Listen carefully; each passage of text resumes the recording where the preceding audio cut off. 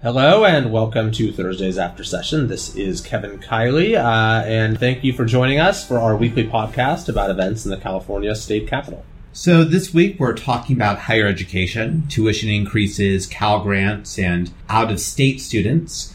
And we'll start with a bill you've co-authored, AB 393. It's a bill to stop tuition increases for the CSUs. What it effectively does is it blocks a proposed tuition increase of 5%. Yes, that's right. So I'm a member of the Higher Education Committee, and this is a big priority for me, is college affordability.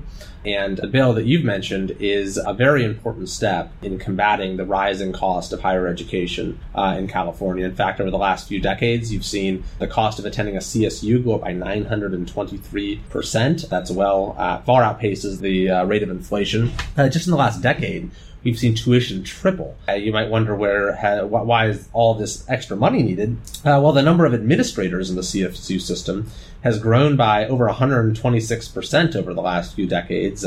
Meanwhile, we've seen the student body grow by only 63%. So why is it that we need to grow our number of administrators by 126% when the student population is only increasing by 63%? And as just sort of an illustration of this, next year's budget for the CSUs will include a baseline increase of $200 million more in spending on employee compensation. That's far more than the extra revenue that we're going to be bringing in by raising students' tuition. So the bill that I've joined as part of a bipartisan group basically freezes tuition increases until 2020 for the CSUs and makes clear that their budget and spending ought to be student-centered. So the bill primarily is targeted at tuition at the CSU schools, but it does a couple other things as well. One is it urges the UC Board of Regents not to raise tuition, and it also implements a tuition freeze for community colleges.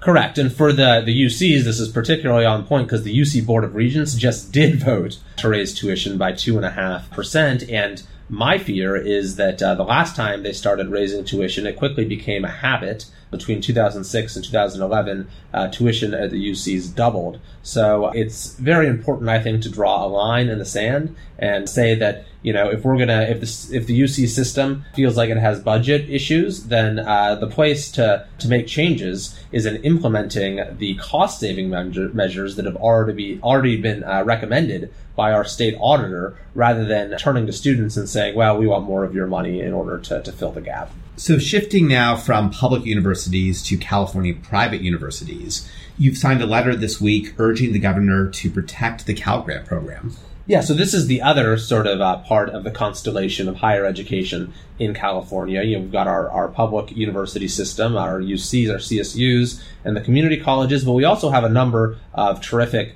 private universities in California, including nonprofit private universities. One of them is in Rockland, William Jessup University. In fact, just had a group of students here yesterday visiting us in the Capitol from William Jessup and had a great time talking with them. But a lot of students at William Jessup, other universities, rely on Cal Grants in order to afford the cost of tuition in addition to the general cost of living and being a student. And unfortunately, Governor Jerry Brown has proposed cutting the amount of a student's Cal Grant by about $1,000, from just over $9,000 to just over $8,000. And this is going to make private universities less accessible to many Californians.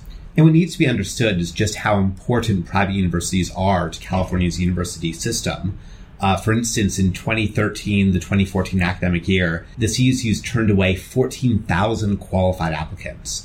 And these are people who then go on to private schools. In fact, I believe the number is that private schools educate 22% of Californians. Yeah, that's right. And part of this is a capacity issue with our public education system. Part of it is that private, not-for-profit private schools are an option that is a better fit for some students and what they're looking to get out of higher education. And, importantly, Cal Grants are a gateway to the middle class in California. As a matter of fact, 45% of recipients of Cal Grants are first-generation college students.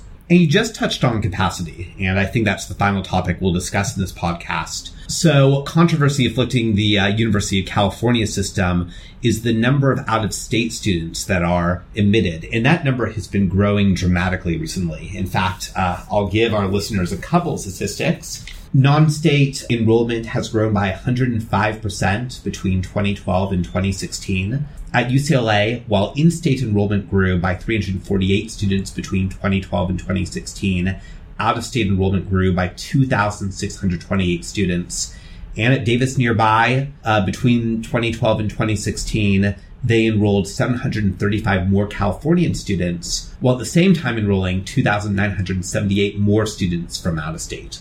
Yeah, so this was another finding in this fairly scathing report from the state auditor that found that as the UCs have been spending more and more and more money, have been growing their bureaucracy more and more, adding more administrators, they've been bankrolling this spending by increasing the number of non-resident, and in most cases it means international students, that the UC system admits. They pay much higher tuition than in-state students do. The problem with this is that this is a zero-sum game. As we are admitting more out-of-state or international students, that means fewer slots for California students. And as a matter of fact, the audit showed that the non-resident students that we're letting in actually have performed worse academically than many in-state students who are being rejected from the university system. So we're actually lowering the standard for admission of international students at the expense of California students. And let's not forget that it's California taxpayers that are responsible for funding the UC system. So I've joined with several of my colleagues in the Assembly, both Democrats and Republicans, in urging the UC Board of Regents not to keep raising the number of non-resident students that are letting in. We tell them that, at the very least, we should cap the number that we have now, and that, in fact, we should be looking for ways to make sure that that more of those spots are available to California students. And I think that's a wrap for this week. Yes, so thank you everyone for tuning in. The legislative cycle is really starting to kick into high gear, so we'll have a lot to report next week, and we'll look forward to giving you an update. Until then, this is Kevin Kiley from room 4153 at the State Capitol.